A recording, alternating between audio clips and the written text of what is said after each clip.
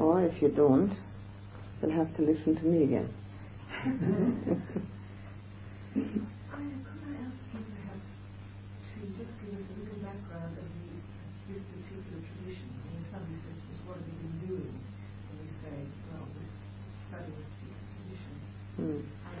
It's called Kereva, and Kereva means the teaching of the elders, and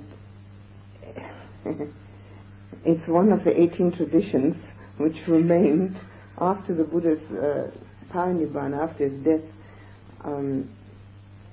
Pretty soon, about 250 years later, 18 traditions split up. Everybody had their own ideas. And because some of the ideas were so absurd, didn't have anything to do with the Buddha's teachings, they all died. They didn't remain. And this is one that remained. And this tradition uses what is called the Pali Canon, the discourses of the Buddha as they have been transmitted to us in writing. They were written down about 250 years after the Buddha's parinibbana, which was at the Third Council of Arahants. And because Pali doesn't have an alphabet and never did, they were written down in the Sinhalese alphabet in Sri Lanka. And that's where the idea comes from in Sri Lanka, that they are sort of the custodians of this Dhamma. And they were written down on ola leaves, which are palm leaves, with a stylo. A stylo looks like a screwdriver. It's a metal instrument with which you can scratch into palm leaves, which are very soft, palm leaves which have been treated to be even and cut, usually in this width and about this long. And then you scratch the letters into it, and then the juice of berries was taken because ink wasn't there, and then the whole palm leaf was covered with the juice of the berries and then wiped off, and the juice remained in those scratches. And that the whole of the Pali Canon was written down like that. And of course they crumble. They keep crumbling and disappearing, these palm leaves. They are not very permanent. They're extremely impermanent. And so this thing is being done over and over again. And there is a monastery in Sri Lanka who does that all the time, rewriting on palm leaves. Well, we didn't have to do that now. It's all printed on paper. But this is a tradition that there should be a Pali Canon always on palm leaves. So it's being rewritten all the time on that. And they've got walls and walls of glass cases filled with these palm leaf books. They usually have a cover on top and on the bottom. Sometimes just cardboard, but often very beautiful, studded with jewelry. And because they always disintegrate, so they've got all the old ones that are disintegrating in those cupboards, and then they write new ones all the time. And that's one thing that you cannot buy. I was there when some tourists tried to buy some of those palm leaves in the cupboards. I mean, that, as far as that goes, you can buy practically anything for money, but that you can't buy. I was very pleased when the monk refused to sell any of that. So it is the oldest tradition of any of the Buddhist traditions, and it has a reputation to be very severe, dry, and uninspiring. And because there are other traditions, particularly Tibetan tradition, which is far more colorful and far more intricate. And so, because sometimes this one is taught very in a very dry way, it has that reputation. It's also called, not just the Pali Canon, it's called the Tea Pitaka. Tea means three, Pitaka means basket, the three baskets. And the reason for that is that when this thing was written down on the palm leaves, it was divided into, be carried around in three baskets. And the three baskets are the Sutta Pitaka, which are the discourses, of which we were using one here. Then the Vinaya Pitaka, which are the rules of the order for monks and nuns, which is also studied with funny and less funny stories, and more maybe peculiar than funny. Some are funny. And has a lot of teaching, and it also is not just the rules of the order. It's got all sorts of explanations why that rule was made, and from that Buddha made the rules as he went along. In the beginning, when there was a Sangha, there was not a single rule. It was just, all he did was said, Ehi Bhikkhu, or Ehi Bhikkhuni, that means come monk, or come nun. That was it, finished. And nowadays we've got an elaborate ordination ceremony, and which actually some of that started already in the Buddha's time, because too many came and he couldn't, attend to all of them. And then as he went along, he had to make more and more rules, because more and more people came, and the more people you get, the more nonsense was being perpetrated. And so he made the rules as he went along. People are notoriously always on the verge of doing something which is not proper. So these rules then finally amounted to 297 for the monks and 311 for the nuns, and some of them, of course, have no validity in today's day and age, because we wouldn't even know what it is all about. One of them that I always use as an example is, you're not allowed to carry black wool on your head further away from a village than 20 kilometers. Black wool on my head. So, I mean, that's innumerable like that. The reason for that is, in those days, black wool was valuable, and you went with the carter away, and people were carting stuff on their heads. I mean, it's just, maybe if it was today, he would say, well, don't ride in a Mercedes or something like that. I don't know, something like that, luxury of some sort or other. Not quite sure. Nobody's sure exactly. So it's some of the things are have to do with the culture that he was living in, and many have to do with that, but all of them are designed to encourage a behavior which is modest and exemplary and not harmless, and behavior which would not be a bother to lay people. And that's the two things. The third, well, that was not that possum again, was it? You can't do that, can you?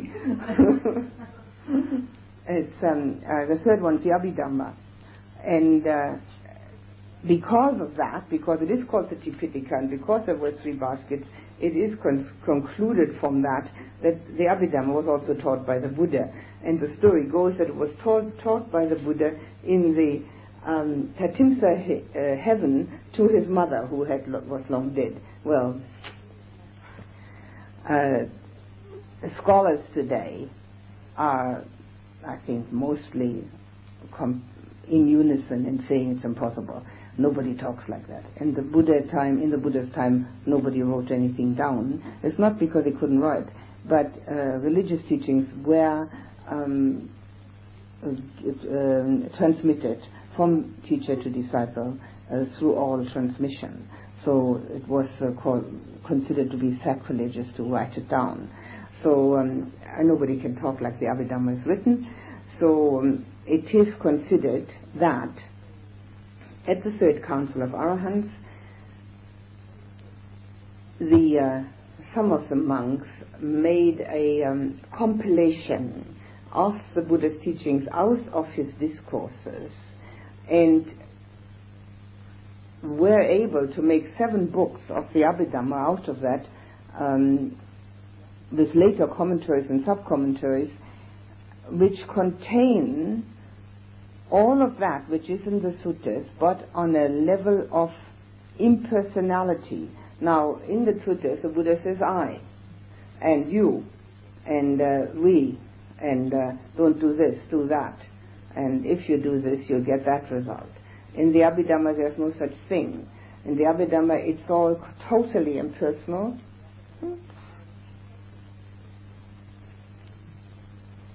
And it's always taught or written mind movements and mental formations and prompted and unprompted and that type of thing. There's no person ever mentioned in the Abhidhamma. The word Abhidhamma means higher Dhamma, and it has in the Theravada countries of Burma and Sri Lanka, particularly in Burma, it is considered the epitome of the Buddha's teaching. In Thailand, much less so, in fact, very little. And in Sri Lanka, it is, of course, considered to be the Buddha's words, but it is not that highly acclaimed as it is in Burma. That is now the reason why, if it is that, what one learns, why the teaching is considered to be dry and dusty and uninspiring, because that is dry, dusty and uninspiring. One needs a mathematical mind to read it, to even go past the first 2 pages, and to remember it. It needs a mind which is good in geometry. It gives complete pictures of the mind, but in a geometrical, there's lots of statistics in it. So, needless to say, I've never read it. There are certain things which one needs to know, which are in there. There's a basic minimum that one needs to know, but it is something which is very difficult to remember unless you have that kind of inclination in the mind. It doesn't have all the stories of the suttas and all that in it. And one can fairly certainly assume that it was taken out of the discourses and compiled by the monks for the Third Council, so that it was still included in the canon. Anything that was done after the Third Council was no longer included in the canon. So the canon consists of, I'm not sure how many volumes. There are 17,500 discourses. There are 7 books of the Abhidhamma, and there are 5 books of the Vinaya, and there are 3 books of the verses of the enlightened monks and nuns, and then there are innumerable, I'm sorry I can't give a number, of commentary and sub-commentary. So to read it all is a scholar's prerogative, and we have to thank the scholars who've been working on this for the past 100 years, a little more than 100 years, translating that stuff. Because every bit of it was in Pali, which is a dead language. It's never appeared after the Buddha's discourses, and that was written down never again. It's a derivative of Sanskrit, but it has had much less appearance in Sanskrit. Sanskrit was the learned people's language in India, but Pali was like a hybrid of the dialects that were spoken in the region where the Buddha lived. So whether it was actually called Pali or not, nobody knows. It's totally unknown whether it was really called that. Because he lived in the region of Magadha, and there was a dialect called Magadha. So it's a hybrid of those dialects. So it was the exposition of it was very small area, whereas Sanskrit was all over India. But it is very easy to see that it's a derivative of it, and one which is easier to pronounce. You can see that it's dialect, because now, for instance, in Sanskrit it's called nirvana. And you have to really watch what you're saying, nirvana. But in Pali it's nibbana. You can say it much quicker. You don't have to watch the r. So you say nibbana. It's a language, and that's why it doesn't have its own alphabet. Because one knows, or one can with certainty assume that it was just a spoken language, a dialect. And it only appears in the Buddha's Pali Canon. That's all. So the Theravadan teaching is also called the Pali Canon teaching, teaching according to the Pali Canon. It can be said like that too. And then it is a little more distinctive. And it is now still a state religion in Burma, Thailand and Sri Lanka. And many of the countries that used to have it, through their wars and their communist difficulties, no longer have it. I mean, it was, for instance, a religion of Cambodia, but it's no longer available, actually. I think a little bit of it's coming back, I've heard, but it's minor.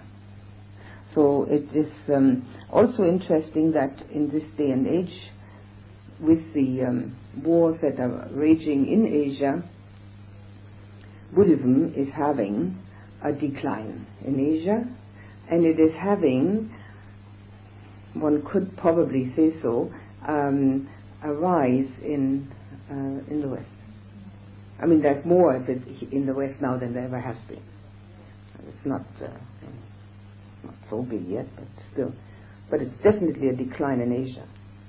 And the practice of it, well, the less said the better about that. It's very only pockets where it's being practiced, even though it's a state religion. So we could compare that to the decline of Christianity, and the practice of Christianity. I mean, it's a state religion. I mean, the whole country is, people are, when they write it on their census, I think they have to write down their religion. I mean, there's Christian, but the practice of it is pockets. So it's the same with that. So it's, we can say Pali Canon. That will be most indicative. The oldest one of all the different ones. And of course, sometimes it prides itself to be the only one that knows what it's all about. But they all do that. They all think that. And then was which came from China to Japan, was a revolt against this one.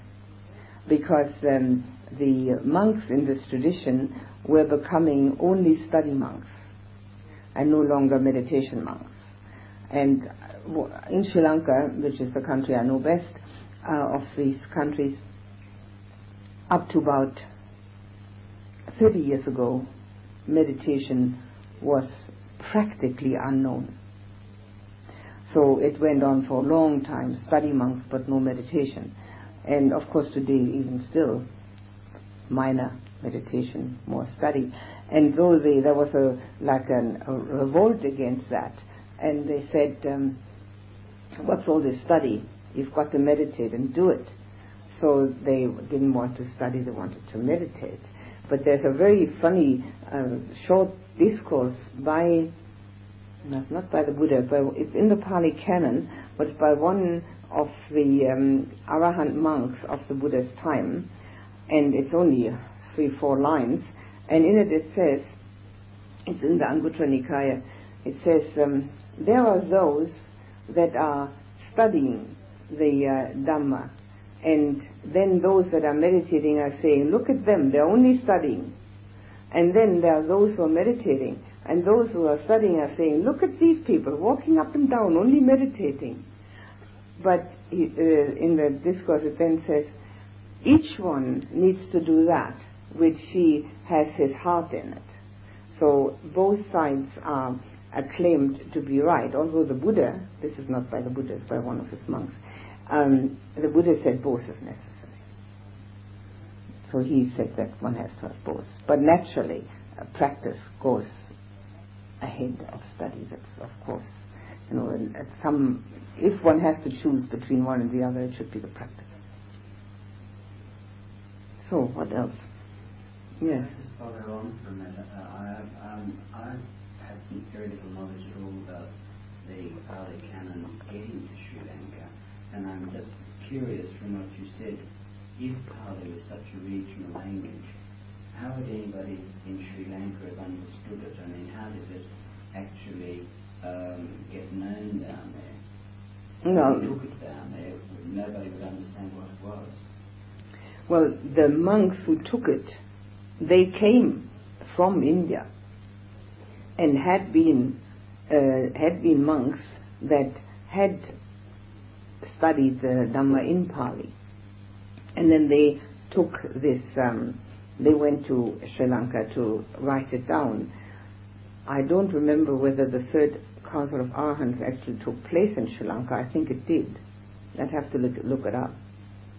But they were all disciples of disciples. And actually, one disciple of Sariputta was still alive because he was something, I don't know, 130 or something at the time.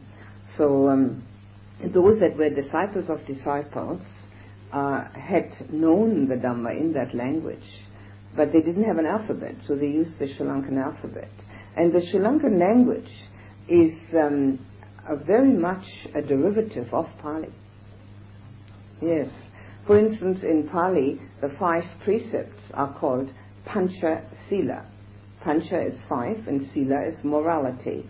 Well, a temple in Sri Lanka is a Pansila. That's where you take your 5 precepts. Pansila. You know. So it's a very much a derivative of Pali, the whole language. And the whole country has that sort of as their culture. That's their culture. Whatever their culture, it is all derived from Buddhism. And so one would assume, and I mean, they were disciples of disciples, that they had Pali as their language. And since they brought that there, and at that time, it's the same time when Mahinda, the son of King Asoka, came to Sri Lanka. He was actually sent by his father as an emissary, and Mahinda was a Buddhist monk and he was an Arahant. And King Asoka was the first Indian king who became a Buddhist, and he was also the first Indian king that united India. Until then was all little kingdoms. That's why the Buddha's father was also called a king. I mean, he had maybe an area size of Tasmania or something like that. But then Asoka united. He was a warrior, a great warrior, and he united India. And then when he finally heard about the Buddha's teaching, then he didn't like to have any war anymore and became a very devout Buddhist, and his son became a monk. And he sent him to Sri Lanka, where Mahinda converted the king there immediately to Buddhism, so the story goes. And then, at the same time, the teaching came with that in a different group of travelers, but with the monks over there. So they wrote it down, and then the language might have evolved from that, because before that, before Buddhism, it was more like an Aboriginal population. When you see the pictures, you can see it's more like an Aboriginal population, quite a nomadic and primitive population. And then only it started to be more settled. So maybe their language also evolved from that. Because you can see today, if you know Pali, you can understand Sinhalese. It's very similar. Much of it is similar. I don't know if you can understand everything, but a lot. And sometimes when monks come from other countries that don't know Sinhalese, and of course the Sri Lankan monks, the older ones, don't know a word of English, they converse in Pali with each other. That's the only time that Pali is a living language. Because the only thing they've got in common. And that happens, for instance, when Burmese monks come, because the older Burmese monks all don't speak a word of English, and the older Sri Lankan monks don't speak a word of English, so they talk Pali to each other. Which is easy for the Sri Lankan monk. It's very easy to speak for him. And did the monks then translate the teaching into Sinhalese? Yes. For the lay? Well, that would have been quite a bit later, much later. In fact, I don't even know if all of it is translated. I don't think even everything is translated even today. Much, much later, because it was considered, well, maybe one could even compare that to the Latin in the Catholic Church. It was retained in that, because the monks had a very special position, so they also had a special language, so they had special knowledge, and if you wanted to know what they were saying, well, you had to ask them. It wasn't for everybody. And to this day, when the Sri Lankan monks give a sermon, which is a discourse, they use such a highfalutin Sinhalese that the ordinary people don't understand a word of it. Not a word. And there's only a few that did away with that, and they became extremely popular. And one of them in particular, but he died. And some, I suppose, don't do it, but it is well known that the ordinary population cannot understand the Dhamma exposition.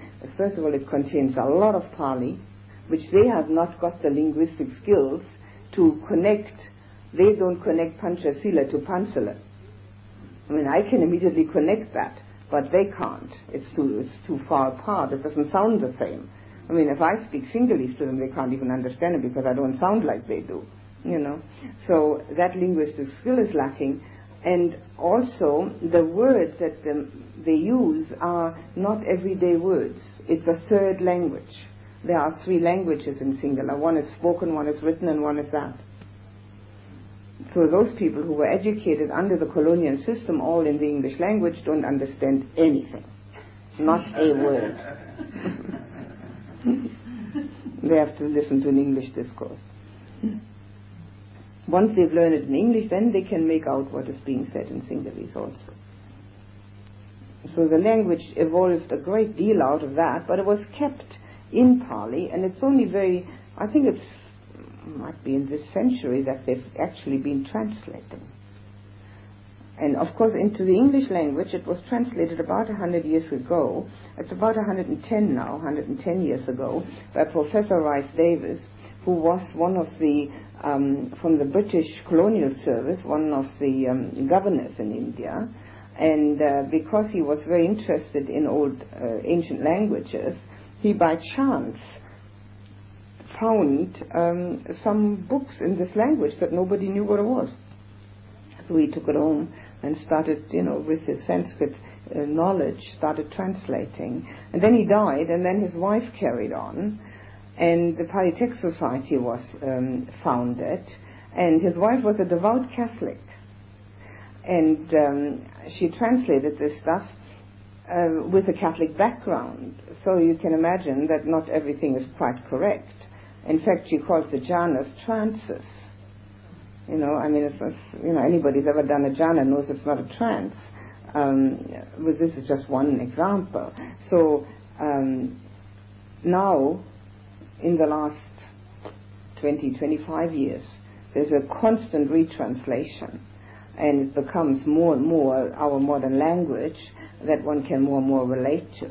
So there are always new translations, and the Pali Text Society brings them out, and the Buddhist Publication Society. And in German, we don't have the whole Pali canon. We've only got partial. And I'm trying to get the English, the good English, the new English translation to be translated into German, which is quite possible, so that the German language also has it. Because people in Germany also have been at this for the past 100 years, and also wrongly translated. So it's a matter of, you see, because it gets wrongly translated, now that doesn't mean that the person is stupid who's doing that. Not at all. They may be extremely good scholars. But being a dead language, how do you know what it means? It's only a matter of first conjecture. Then it's a matter of practice. Well, the scholar hasn't got time to practice, and the practitioner hasn't got time to translate. So they've got to get together somewhere along the line. And so over the years now, there have been so many practitioners who have been complaining about the wrong translations, so that the new scholars that are on deck now are paying attention and are changing some of the old translations. because they very often don't make sense. So it's quite an interesting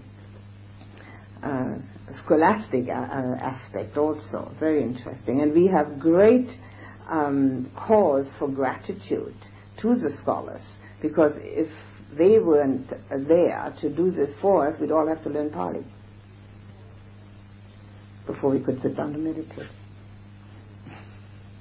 So we have a very great deal to thank for. So what else?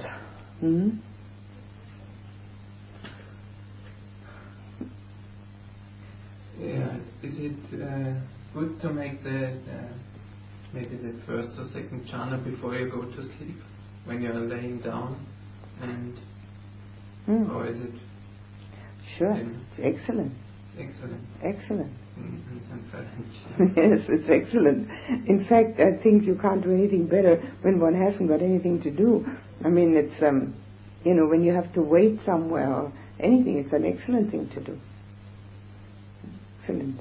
I mean, you're sure to fall asleep doing it lying down. Anybody who has difficulty falling asleep, if they can do first or second jhana or both, it's going to make them fall asleep immediately, because if you sit down and lie down, it has that same connotation of going away with the mind. Yeah, it's a good idea. And to meditate when you wake up in the night, to make meditation, is it good? Oh, excellent. But you must wait till you're fully awake.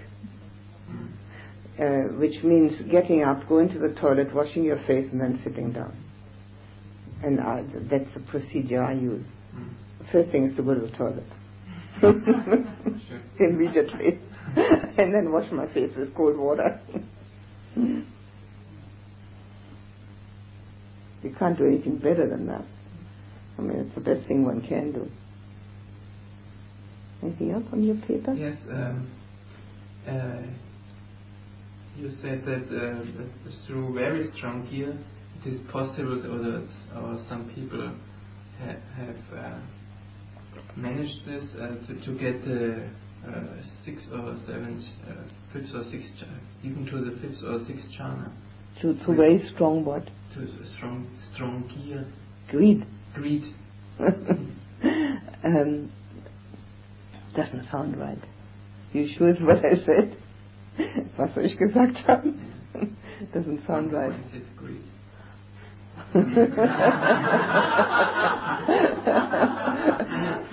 Doesn't sound right. No. Most people have one-pointed greed. When it arises, it usually gets to be one-pointed. I want that. I think maybe something like,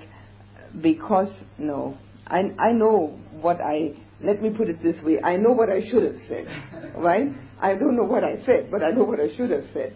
That it is quite possible to direct your mind to going to 5th and 6th. You don't have to wait till it happens spontaneously out of the sky, wherever you think it comes from.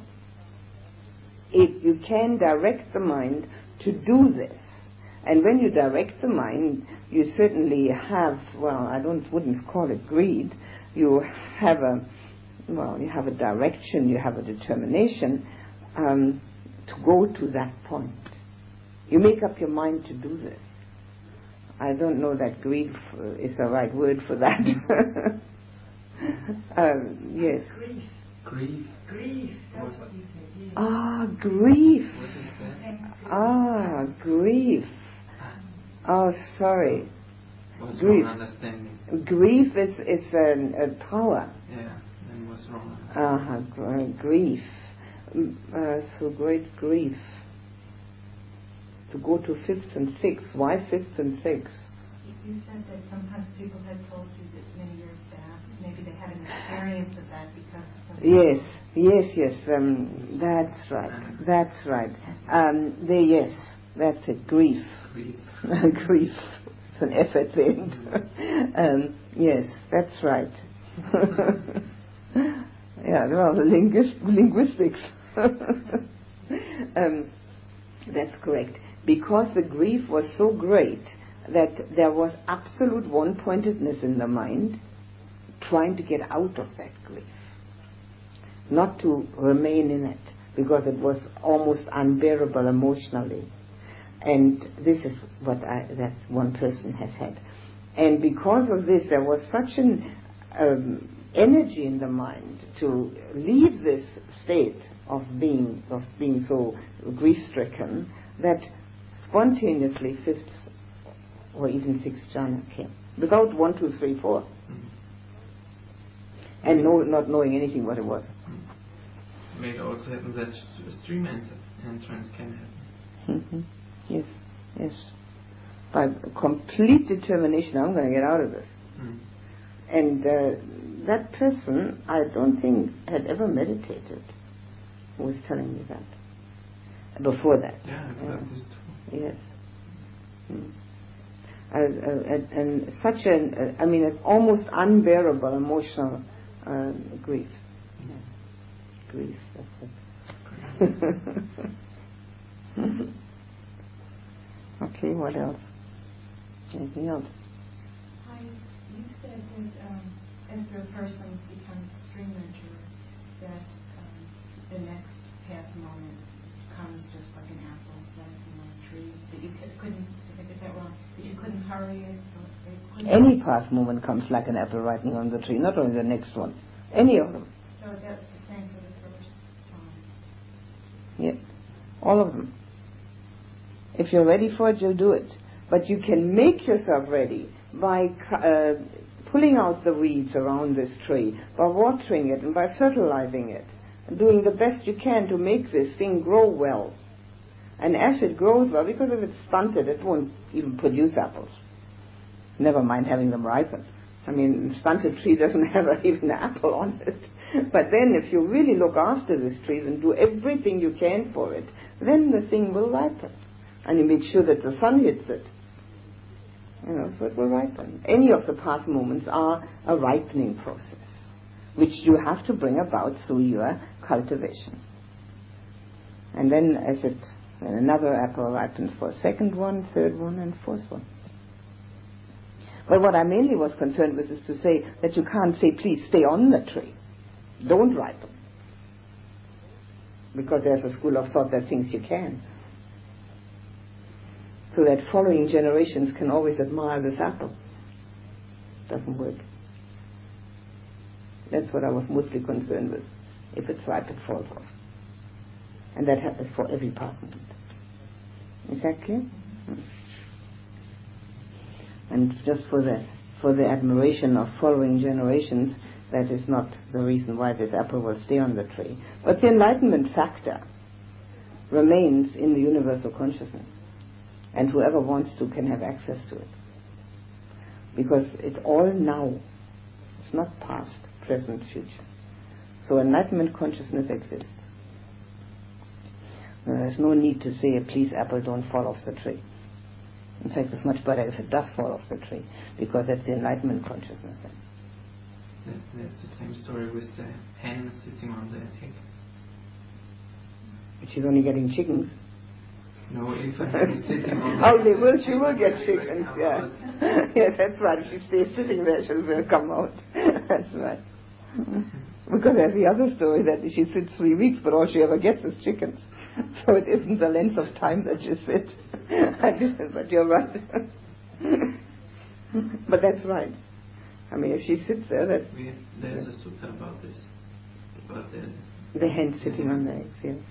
That means if you keep practicing, it's just got to happen. It's just that, on the way to it happening, there are so many pitfalls. There's all the emotional junk that keeps creeping in. One is, I'm poor little me, I can't do it. Great little me, I've already done it. That's the emotional junk. Or somebody's got to help me, or I don't want to see anybody. I mean, anything. And that's one thing that creeps in. Then creeps in the doubt. Maybe I should do something else. And all these things are all blockages. Because the practice itself, if one just keeps on going, there's no way it's not going to bring fruit. It's a matter of time. Some trees or apples ripen faster, others take longer. And that's all. It's just a matter of time. Anybody can do it. But not anybody will. That's the problem. One can, but one won't. One has to leave a lot of junk behind. Mental junk. That has to be left behind, a lot of that. And eventually one does. Somehow. So what else? Anything else in those bits of paper there? Yes? I have a question regarding compassion and pity. I work frequently with these children and their parents. I don't find it very hard to find compassion for the children, but for the parents who do their breathing, it's very difficult to feel compassionate. So, to come back to what you were doing, do it again. And stay with it. Right? Now you've got a trigger. Now that's going to work. Okay. That's fine. Sorry it was the last day. But try it again, no? And it's not the feeling that goes away, it's the concentration. And it's also the mind saying, there it is. And so tell the mind beforehand not to say anything, not to pay any attention. You're just going to do it, okay? Just doing it. But it worked for that much. That's good. That's very good. So, anything else? Yes.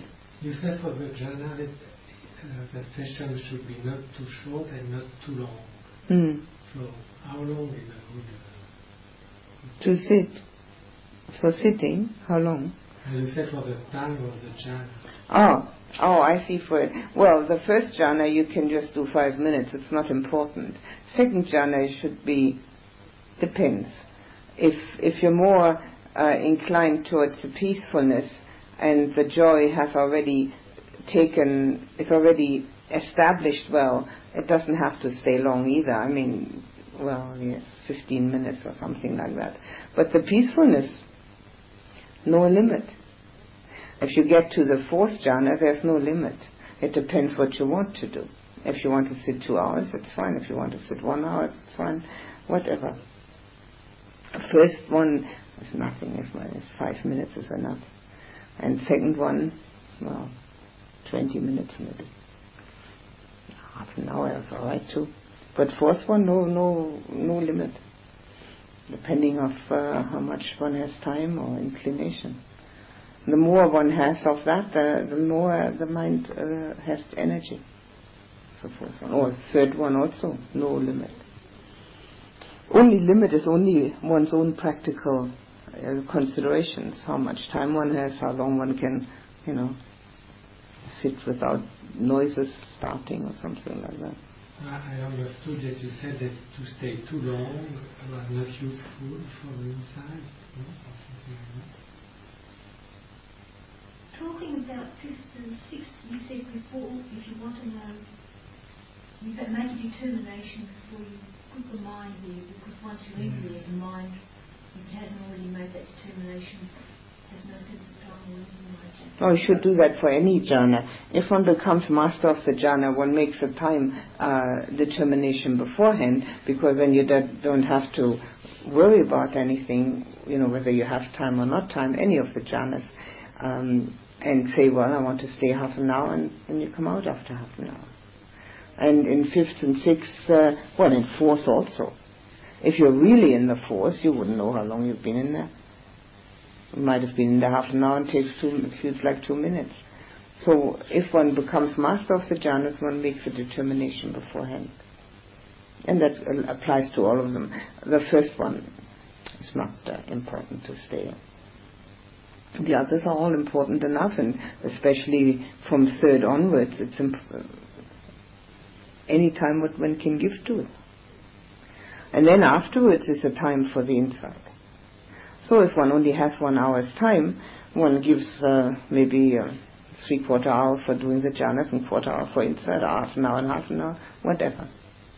But if one is very much inclined to think a lot, one should give more time for the jhanas. And if one, the jhanas help the mind to become clear and purified, so that the insight becomes much easier. So making up one's mind beforehand is very helpful. Then one knows exactly what one's doing.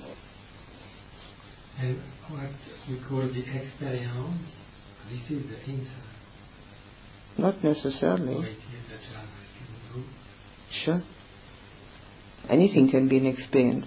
You bump your foot on a stone, it's an experience. You know it hurts. I mean, kids have those experiences, that's how they learn. Anything that you feel is an experience. And then knowing what it is, that the understanding of it. I mean, if a child burns his hand on a stove, that's an experience. It hurts. But when he knows that it's from the stove, then it's an understood experience and he won't put his hand on anymore. Well, you can have an experience of jhana and understand this is was fourth jhana. And this was an experience where I was totally peaceful. This is an experience which is impermanent, just like everything else. That's the understood experience. And an insight is also an experience, certainly. And then when it is insight, one would assume that it's an understood experience anyway, because otherwise it's not insight. It's an arising of knowing. Then it's insight. So it has the understood experience with it immediately.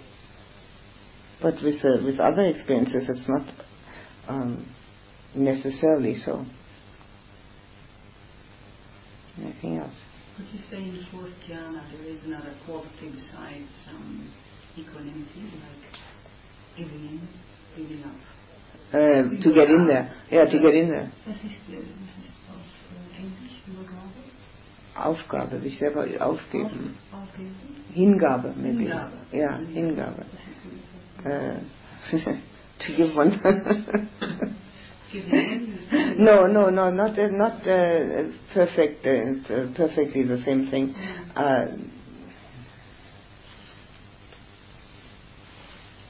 I should bring a dictionary with me. Yeah, me too. Surrender. Ah, yeah, surrender. It's a song, Yeah? I'll make it a Buddhist song. Yes, that is necessary to get in there. But equanimity, I don't like that explanation at all. You see, these are all translations and I very often don't agree with them. Because it's not that word that's being used actually. Upekkha is equanimity and that word is not being used. And I don't agree with it that that's what you feel. I say that after you've had it, you have equanimity. But I say that in the fourth jhana, the experience is one of a deep, almost buried stillness. That would be what I would say it is. And that equanimity is an even-mindedness in English. And so yes, of course, but that's what you get from it. Even-mindedness is not what you experience in the fourth jhana. I fully disagree with that translation. And which is why the translations are constantly being changed. If anybody listens to you, Bhikkhu Bodhi didn't used to listen, he now does. So. Well, also the well gives that. Yes. Symbolizes the Yes. Yeah, exactly. And there's no equanimity in sitting at the bottom of a well. It's being gone. That's it. Completely gone. That's what it is. So it's a deep, deep stillness. It's so still that one hardly knows that it's still. And the observer is so has been so made so small that one only knows that he was there, he or she, when one comes out again of this fourth jhana and recognizes the fact that one has experienced stillness. Then one knows there was an observer, which is the difference between the jhana, I said that already, in the still point. Because the still point you can't explain because there's no observer. So that is, I don't like the word equanimity for the fourth jhana. I keep using it because it's on all the books, but I don't agree with it. I don't have to use any mental picture, like not only well, but also perhaps jumping from a mountain, as long as this surrendering is in it. Yeah, jumping from a mountain is a bit active, too much activity. Gliding down maybe more. Yes. The jumping is not so good because if you go to the fourth when you've been in the third, and from the third to the fourth, it's a gliding down. It's not a jump, you know. Yes, you don't have to use well. I mean, that's only an idea from me. It's nothing sacred about it. What can we say? Like going down in the lift with no lights on. Going down where? Yeah. Going down in the lift, lift in a building with no lights on, going down fast. I don't like that one at all. No, it wouldn't work.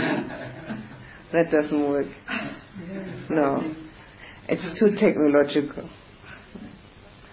No, it's got to, you can use the ocean. Being in the ocean, only with your body, and up to here, and then going into the ocean and being under it, drowning in it. That could be used. Water is a very common symbolism for mystical experiences. Very, very common. It's being used by every mystic uses it somewhere along the line. Water, because it has so many qualities which are useful. It's pure, it's flowing, you can drown in it, it's refreshing, so it's very useful, so it's used all the time. And it's also like in a fountain, it's sparkling. You can use it for many things. So I like the well or the ocean. I don't like the lift at all, no. And I don't like the mountain either. But you can use it. If you like it, you're welcome. I personally don't. Anything else? Anybody else have little written notes? No? I see all sorts of books, but nobody's got any notes on them, huh? Well, I'm pretty sure we've all got your books now. Certainly I haven't been reading them. But are there some other books that you might recommend to sort of help us along the way? As helpful? You mean for meditation? For looking at Well, the best book on mindfulness is The Heart of Buddhist Meditation by Nyanaponika Thera. It's the best book on mindfulness. It's got everything in it. And then there is also, I think, a commentary to it, which he has also written. Could you tell me the author's name again? Nyanaponika. Nyanaponika. And you can get it from Ryder. It's published by Ryder and Company. I don't know whether it's still in print. It's an English publisher. Is it still in print from Ryder, though? Well, it's still in print at Ayya in Sydney. I don't know whether it's from Ryder. Yeah, because that's the best book on mindfulness. And it's so fat and so many things in it, you can read it for years and still learn something from it.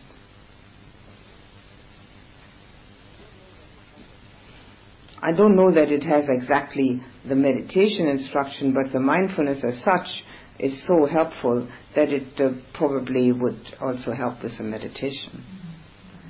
There is the second one on meditation as well. I'm not sure what it's called, but it's brought out about 10 years later, I think. It's a commentary to that book. Is it the commentary? Yeah. Yes, it's thin. It's much thinner. Maybe. It's a commentary on that one. Yes. It's also useful, very useful. It's in German. It's only in German. That was brought out in Switzerland. It's only in German. But The Heart of Buddhist Meditation was originally English, and then only after in German.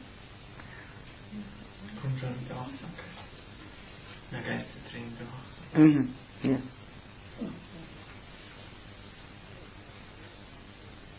Yeah, if you have to go, it's 9:30. Yeah, I think so. If you want to read the sutras, what would you read that thing? Huh? Light person, if you want to read the sutras, what would you read that thing? What would you read? Yes. If you want to read the suttas? Yes. You mean which suttas? Yes. For a beginner. The suttas are not for beginners. They are all the suttas are suttas. There is no suttas for beginners. Is there a book that there is no? Many books. Many books. I don't know. I think the only way you can get the suttas would be from the Buddhist Publication Society. The Pali Text Society are extremely expensive, much too expensive, and otherwise I don't know that the suttas would be available. There is one by Wisdom, the Digha Nikaya, and that's the one I wouldn't read, because it's this particular sutta is in the Digha Nikaya, but the rest of the Digha Nikaya is not that much for practice. So the Buddhist Publication Society in Kandy, you can get the book list from them. And from that book list you can see probably quite easily which are the suttas. And if you can't see it, then write to them and ask them which are the suttas. And they're inexpensive. I mean comparative to any other books that you can buy in the West. You know. Bye everyone. Bye-bye. So, anything else? I have a question. You said when you were talking about the fear which can arouse when you sort of advance in your practice, that strong fear. That can arise, yes. But sometimes people, that's when you need a teacher, and sometimes people then find out that they thought they had a teacher but really don't have one. Did I say that? Something like that. That's the way I understood it. You said that people have a teacher but they're not open to the teacher. They can't take advantage of the teacher. That's right. Oh. Go to the top of the class. I go down. That's right. They might have a teacher, but they don't go and ask them and don't take advantage because they don't have the trust, the confidence, and the devotion. The people's biggest mistake that they make in this kind of thing is, well, not the biggest, one of the mistakes, right? One of the mistakes people make is, instead of sitting there and practicing, they're criticizing the teacher. You know why the people do that? Because it gets them out of practicing. You know? Then you don't have to practice because the teacher doesn't know. I mean, why should I practice? And the teacher does this and the teacher does that, so why should I practice? Criticizing the teacher is it's a popular pastime because it's very easy, because it's one, and there's a lot of other people there, so we have one person to criticize, very easy. And then it gives a justification for not practicing. So when you have actually practiced to the point where the fear comes, and you've done that, you're not going to go to the teacher and take his or her word for it. You know, then just think, no good. The whole thing is no good. Teacher's no good, practice no good, everything is no good, I'll go home. You know? So that happens more frequently than not. And that is one of the pitfalls. As I was saying earlier, you know, that we can at all go that pathway, but there are so many things that would come in the way, and that's one of them. You know. Could it be that one trusts the teacher up to that point and then falls by the wayside? Yes, also happens. But that's the time when you have to talk to the teacher. If you do, everything goes fine. And if you don't, then the mind says, such rubbish. Who wants this? I've got enough dukkha, I'm not going to get any more. You know, yes, of course, the teacher can at that time, and particularly so if there hasn't been that full acceptance and devotion to just the way it is. But there's always been that niggling thing, there must be somebody better. You know? Then of course the whole thing breaks down. But that is the point where it easily happens. And then, very unfortunate. And then also another thing happens, not only that you stop practicing, that also happens, of course, but another thing is that you may think you're continuing to practice and going totally the wrong way. Now I also have an experience with somebody like that. Comes to that point, quite strong, no confidence, no devotion, no respect, no gratitude, so no help from the teacher's side, and wants to continue to practice, but does it on a level which will never amount to anything, the wrong way. One can practice the wrong way. One can do anything the wrong way. I mean, even practicing. So that is a time when one really has to sort of go maybe against one's instincts to overcome that. So, anything else? Yeah. Do you think that criticism of the teacher comes up in the mind? I've discovered in myself over the years with meditating that until you actually sit down, you've got, or very few people have got any real awareness of just how much time they spend in criticising other people. There's this incessant criticism going on with everybody all of the time. And then when you sit in meditation, the only person really, other than the people who are wriggling around you in the room, is the teacher. So you've only got those. You've got the pain to focus on, or somebody moving, or blowing the nose, or whatever having to do, or the teacher. And other than that, there's really nothing else to criticise. So that's where your mind tends to go to. Sure, it's a very human thing, but through the practice one is able to recognize that.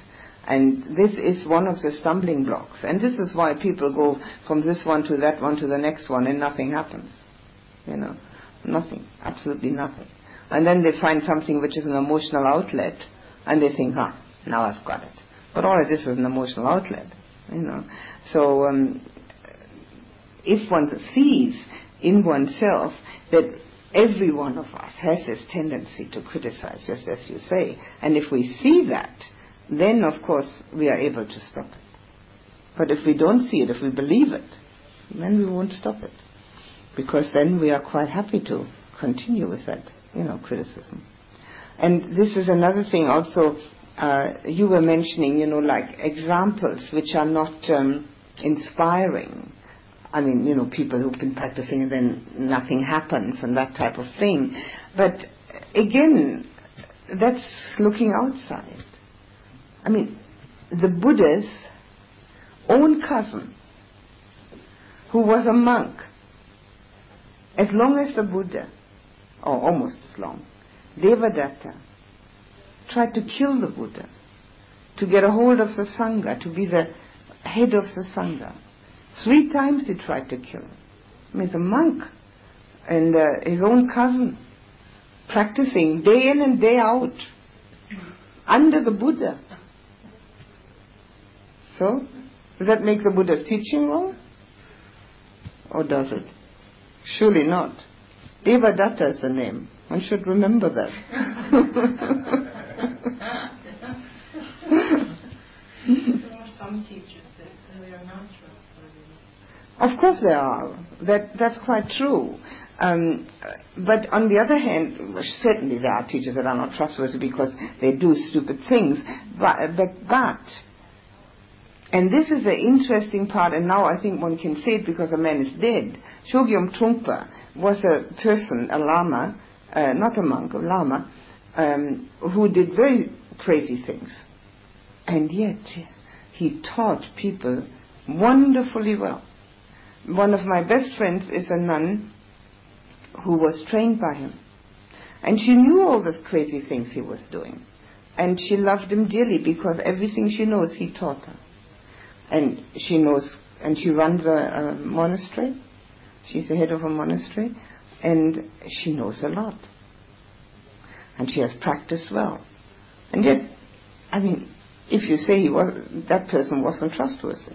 But I don't think of him as not being trustworthy. I didn't know anything about him. But I only know what I read in the newspapers. All that. It doesn't mean that he wasn't trustworthy with regard to the students. He's still... I mean, there are some teachers that take advantage of their students, I think.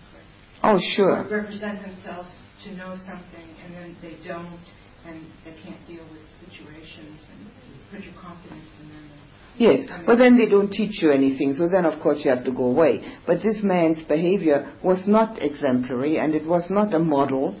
It was, I only know what I read in the newspapers. I have never met him, but it was all over the newspapers in America. Anybody could read it, So, and yet he taught wonderfully well, and his books are excellent. I've read these books, and not all, but what I've read is wonderful, really true. And my friend Khema, she has learned. She's very good. She has learned a lot, and so to criticize that man would have been so simple. Everybody did it anyway. It was very easy to criticize him because he did all the wrong things.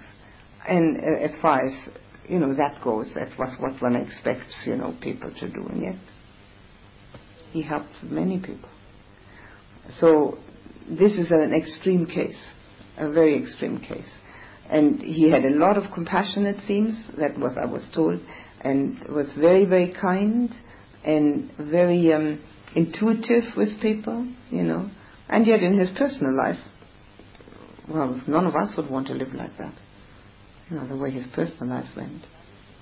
And that's not slandering him. First of all, he's dead, and secondly, it was in all the newspapers, so it's nothing, that is not known. And yet all the people who were taught by him have the greatest love for him.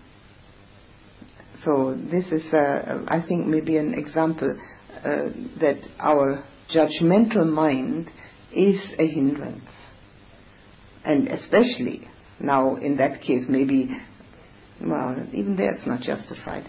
But if it's even less than that, it's totally unjustifiable, because our own pathway is blocked. That's the problem. The pathway, our own pathway is blocked, because the judgmental mind always stands in the way. The more judgments we make, the less we can go. The judgments are the blockages. If we just let it happen, just flow with it, the mind will go there eventually, if it's enough quiet. So if we see ourselves as with all this judgment in the mind, we realize everybody's got them. It's not blameworthy. It's human. But we can change it. Yeah. And this comes because he had bad karma, or because he had not a high realization? How do I know? I have no idea. I would say it became because he didn't have any self-discipline. That would make it more sensible, wouldn't it? But you said, for example, that a stream enterer cannot break the precept. Well, I have no idea whether he was a stream enterer. I didn't say that. The Buddha said that. I have no idea whether he was a stream enterer. I never met the man. I have no idea. I've read his books. But I know that enormous criticism was leveled at him from all sides for his, not exemplary behavior in his own personal life, which was always concerning his own personal life. And yet his books were excellent, and his teaching was very good. Apparently. Well, the books came out of his teaching, so it must have been a very good teaching, because the books were. And easily understandable. He didn't beat around the bush. It was straightforward. The meditation and action is one, and spiritual materialism, Cutting through spiritual materialism, yes, very good, excellent. And then the others I haven't read. That's a warrior. Yes, I haven't read that. But so that's an example where the critical, judgmental mind should definitely not be used. And so we can see that in lesser cases, the criticism and the judgment is a blockage. Yes. But when you say the critical and the judgmental mind shouldn't be used, I think that you'd modify that in a way by saying, as far as the teaching was concerned, you wouldn't use his personal life as if you knew that that was his personal life, you would have to make up your own mind about your own and see that his personal life wasn't one that you would want to follow. Certainly, but you don't, of course. But you wouldn't want to, you don't have to be judgmental and say, well, he's bad because he's doing that. To just say, well, this is a kind of thing I don't want to do because I don't think it's going to help me in any way. And then leave it entirely open to doubt what he's doing, why he's doing it, and all the rest of it, because that's his business. Let him be, you know. So naturally you make up your mind for yourself, but you don't condemn the person, you know. But it's not so easy to have confidence, complete confidence then in this person, if he does not follow his own teaching. Yes, of course it's difficult, naturally. So it's an extreme example. It's very extreme. I think his example is extremely extreme. It's a very, really way out, because it's such good teaching and such strange behavior. So the example is extreme. But it's also the thing is that the teaching of the Dhamma is not, so we don't have so much access to it. So when we have the opportunity, maybe it is always, one should always look at the Dhamma more. Like in his case would have been, you know, just to look at the Dhamma he was teaching and forget about what else he's doing.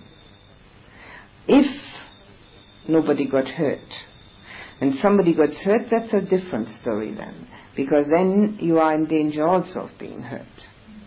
And that is what you were having in mind, I think. The not trustworthy where you could get hurt. Well, then you have to get out of the way. You know, you have to protect yourself. And of course, another thing that one has to protect oneself against, which is also an interesting fact, and the Buddha did say that, and it's a nice discourse where he says one has to protect oneself from situations where one is falling into danger. Now, the danger is physical, but also the danger of negativity which arises. So he gives examples where to protect oneself, and the examples don't apply to us, but we can use them.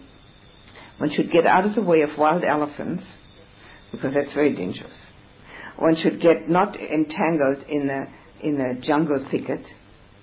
One should get out of the way of bad men, bad people, robbers and such people.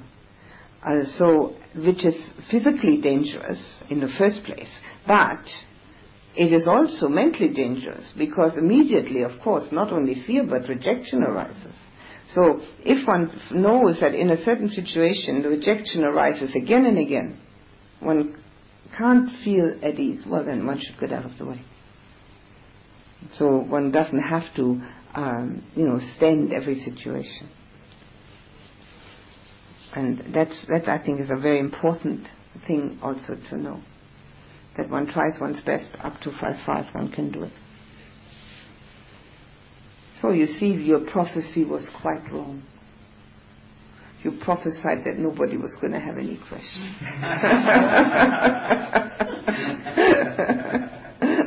False prophet.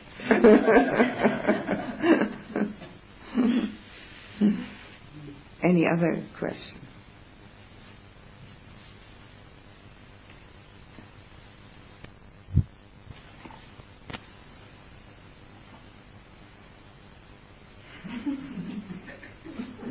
See anything? That's right. Yeah? Yeah. Working? Yeah. Okay. Please put the attention on the breath for just a moment.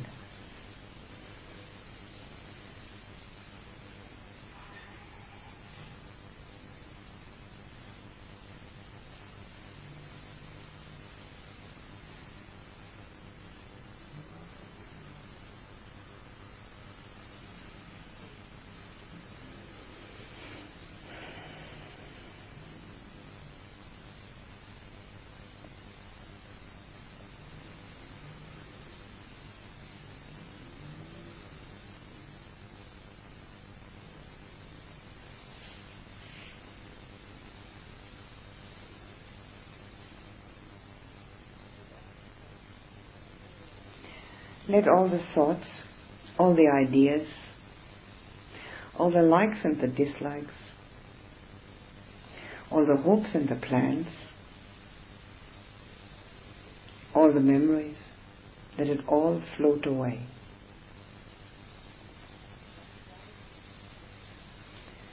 Like clouds in the sky being dispersed by the wind, so that there is then a cloudless sky, a cloudless heart and mind.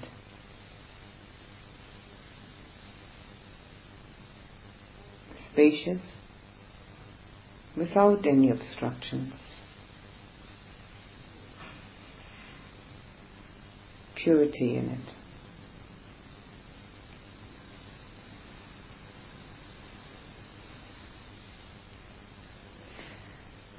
Touch your heart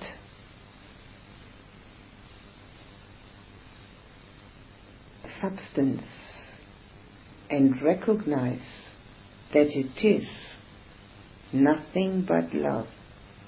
That is the heart substance, unencumbered by thoughts and ideas. Touch it. Become aware of it. Everybody has it. It's love, warmth, surrender.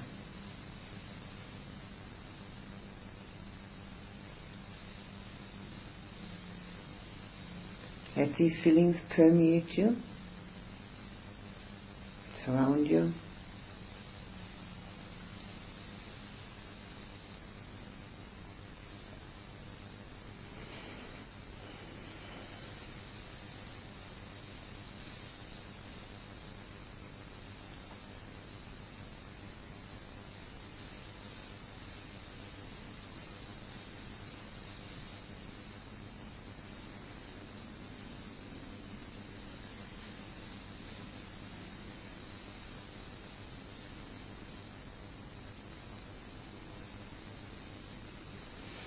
And now let this warmth and love, which is your heart substance, reach out to the person nearest you.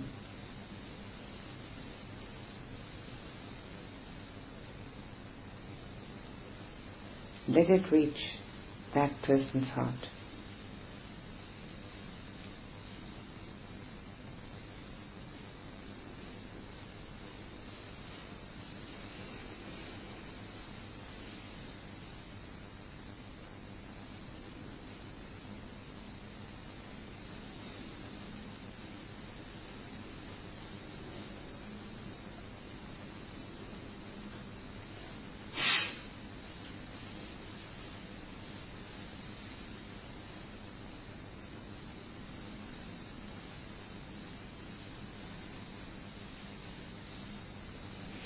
Now let it reach out to everybody here.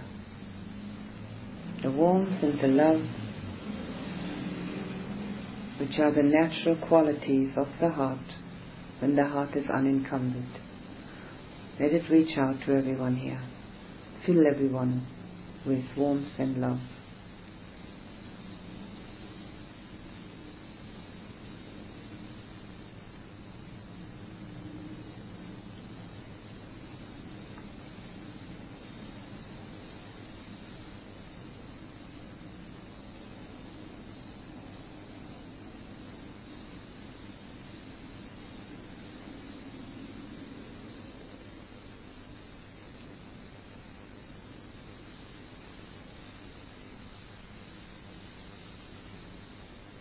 Now let it reach out to those people that are closest to you.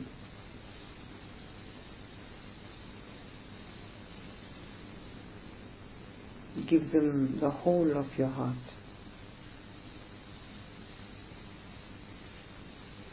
Totally flowing, totally surrendering.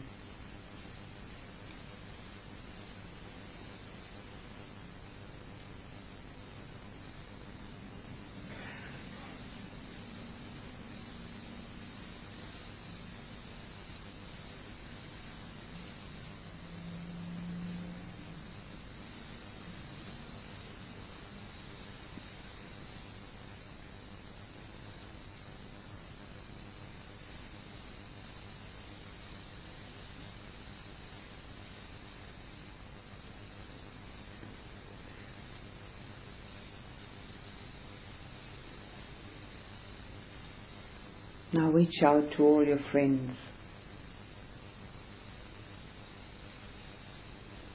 Let them have the whole of your heart with all its love and warmth.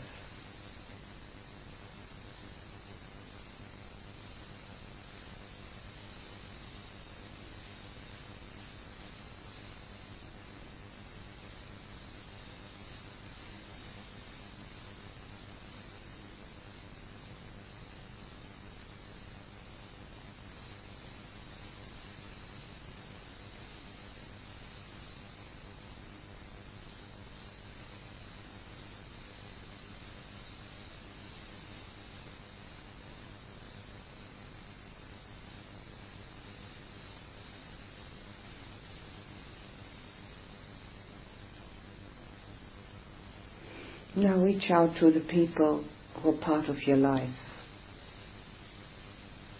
whether you know them well or not.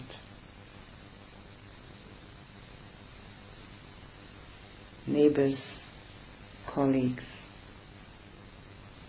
fellow travelers.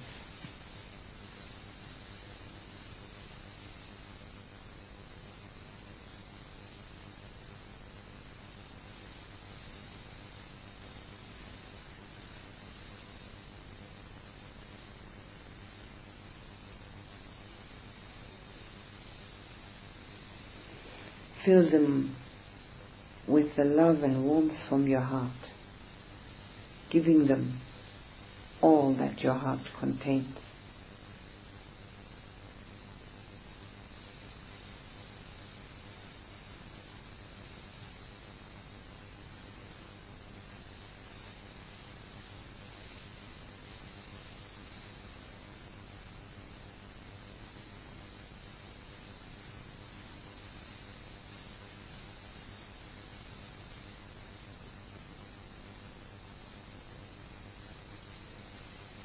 Think of anyone with whom you have difficulties.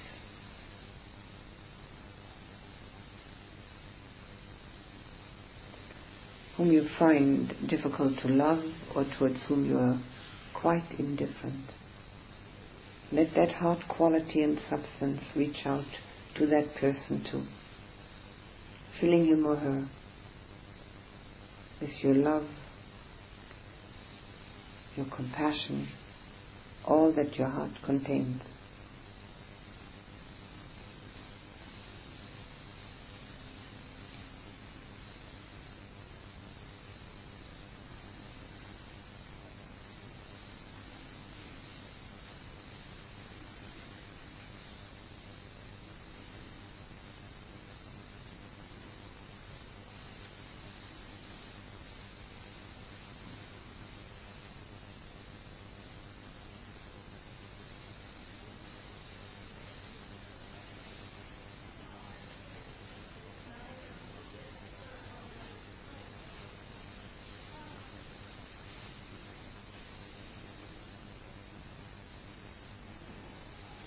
Open your heart as wide as you can. Let its quality of love flow out of it.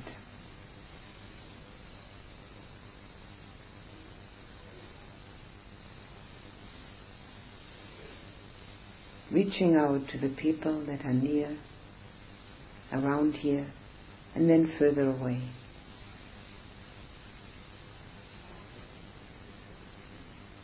There's nothing else in one's heart except love. Let it go to people as far as the strength of your love will carry.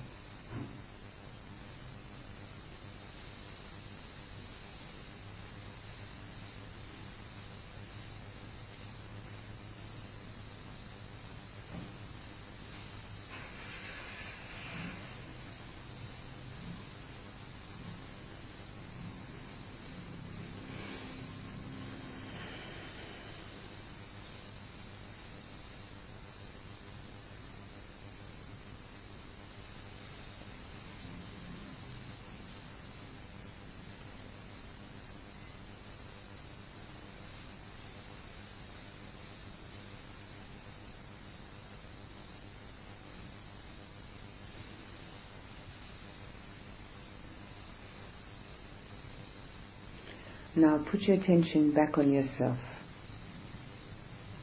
Now recognize the power of love to give peace,